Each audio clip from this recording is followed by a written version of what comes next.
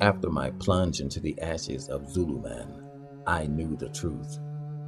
I knew all I needed in order to end this nightmare for Lizzie Claiborne. When I got home, I went to my den, to a small chest sitting on a table. It's a treasure trove of items I collected from different cases I've had in my short time. I walked over to it and lifted the lid. From inside, I pulled out a tiny glass bottle filled with a sleep agent. I then pulled from the chest a long silver knife. It was a knife that was used by the Ripper. Scotland Yard didn't believe it was the weapon used, but I knew better. They threw it out as false evidence. It was a case I knew I had solved, and this blade was a symbol of my failure then. But I can't fail Lizzie Claiborne. Now that I know who is behind this mystery of madness, I've decided I will stop them and save her no matter what I have to do. I slept with the Ripper's knife. I felt safe for some odd reason. The next morning, I went to see DeLacy. I rung the doorbell, and moments later, she came out to answer. "Josephia?" I immediately kissed her, giving her all the love I could from my lips alone. We leaned in against the wall with our lips touching, kissing, passion. "I know we can't be together, DeLacy, but I love you with all my heart. Do you understand that?" "Yes." "Where's Lizzie?" "Cortland took her to the city." "Do you know where?" "Nay. What's wrong, Josephia?" I gave her the small bottle I pulled from the chest. "When they get back, you give her this. This will render her asleep while you get her to the Harlemtown church." "To the church?" "Just do it, DeLacy." "What if Cortland tries to stop me?" "He's your husband. Be creative."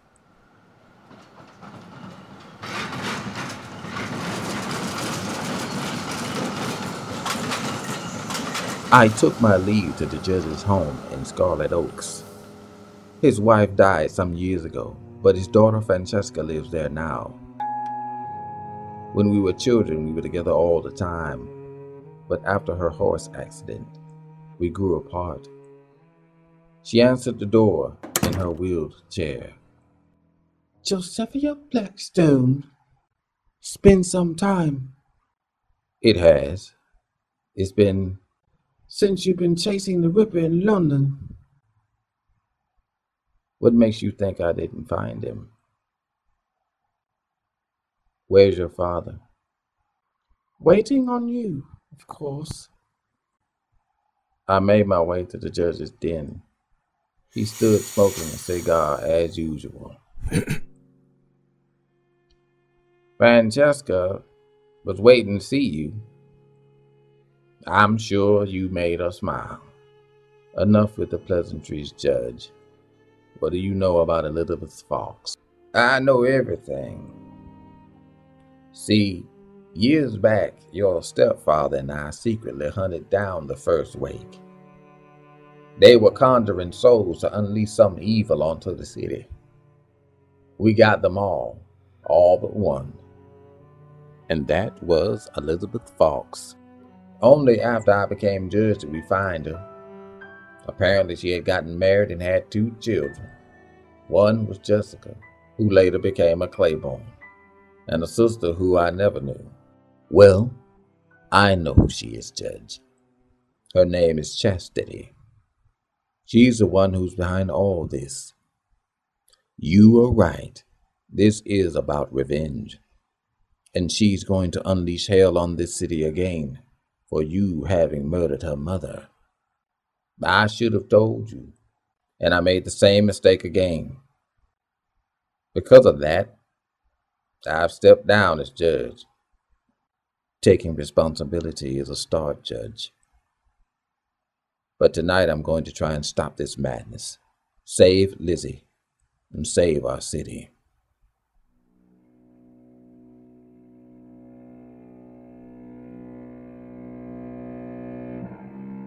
The end was coming, and I was fearful of the next few hours of my life and what it would bring. Outside the Harlemtown Church of New Amsterdam, Mr. Tolley and Dr. Kilgore were waiting for me. Where's DeLacy? Did she come with Lizzie? They're inside with Bishop Zachary. Mr. Tolley pulled me aside and gave me an envelope. When this is over, Mr. Blackstone, take a look at that. I only looked with curiosity and kept walking inside the church. Inside, Lizzie was lying on a table in the sanctuary, with Bishop Zachary and DeLacy standing. You are my brother, but Josephine, I have to know what you're doing, and I need to know now. I'm about to perform a miracle, and I just need you as my friend to pray for me. Pray for this girl. Mr. Tolley carried the black blade given to me by Zulu Man for the ritual, and Dr. Kilgore carried his bag and a gun in case some unforeseen problem occurred. She's stable, Josephia. Good. Tie her down. But just do it, Bishop Zachary. Suddenly, Officer Hardwick entered with about 10 officers on his side. I know you didn't think you were going to do this without me. We're here to help. Thank you, old friend. I moved around the table and took off my right-hand glove, looking at the innocence of Lizzie Claiborne and how it's been used for evil.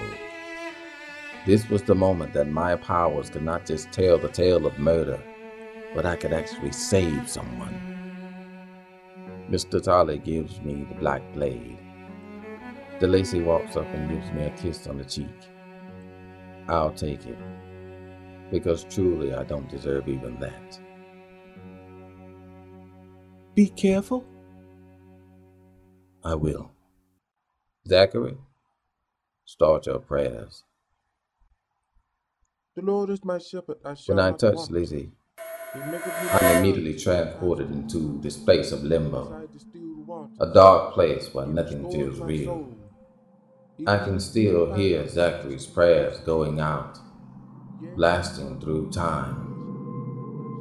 I see several copies of Lizzie who tried to escape but all failed and were beheaded. Then, at a distance, I hear the sounds of chains rattling. Lizzie? I'm here. Are you all right? I'm fine. I'm here. Lizzie, it's you.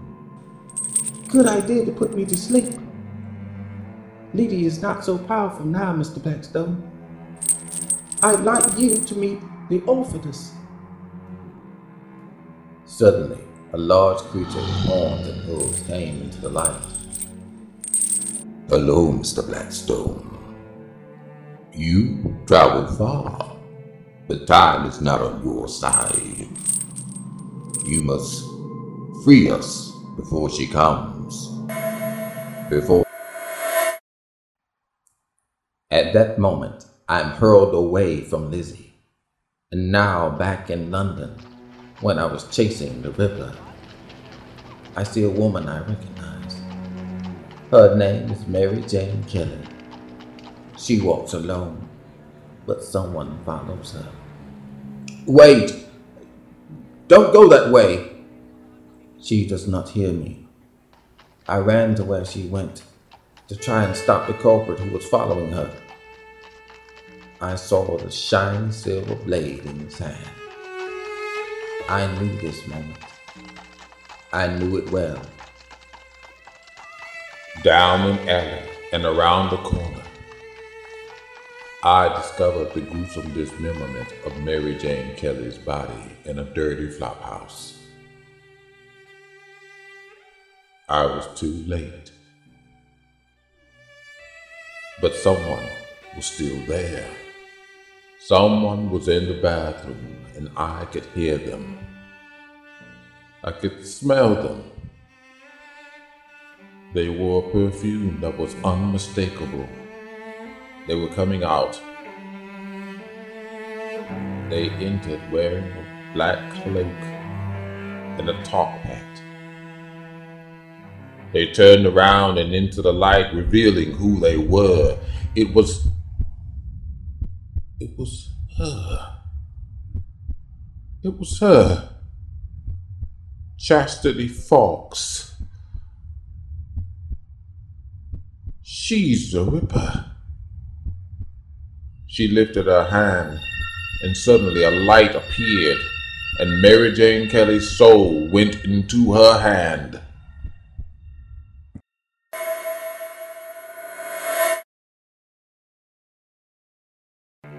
I'm now hurled to Chastity and her sister Jessica talking alone in the Claiborne home. You have to come back with me. We have a destiny. Our mother was murdered because of who she was, and we need to avenge her. I will not do this. I suppressed my abilities. I'm a normal person now. I'm a Claiborne. People respect us. No longer are we looked down upon. You can't fight who you are. I'm going to have children someday. And I don't want this life that you seek.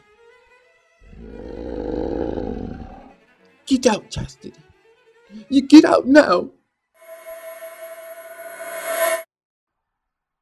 I find myself back with Lizzie and the orphaness, staring at me in my face. Are you all right, Mr. Blackstone? Yes. Let's get these chains off you. The Black Blade should work, Mr. Blackstone. Use it.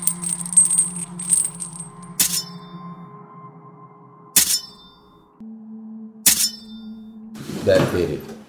You're free now, Orphanus. I cannot leave for the spirit world unless I carry a soul with me.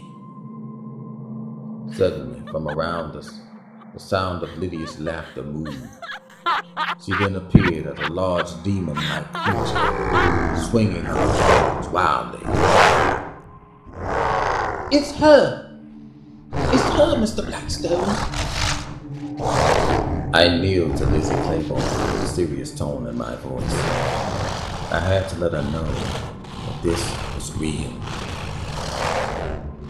You have to be strong now, Lizzie. You have to find your power. This is the moment. Orphanus, you're with me.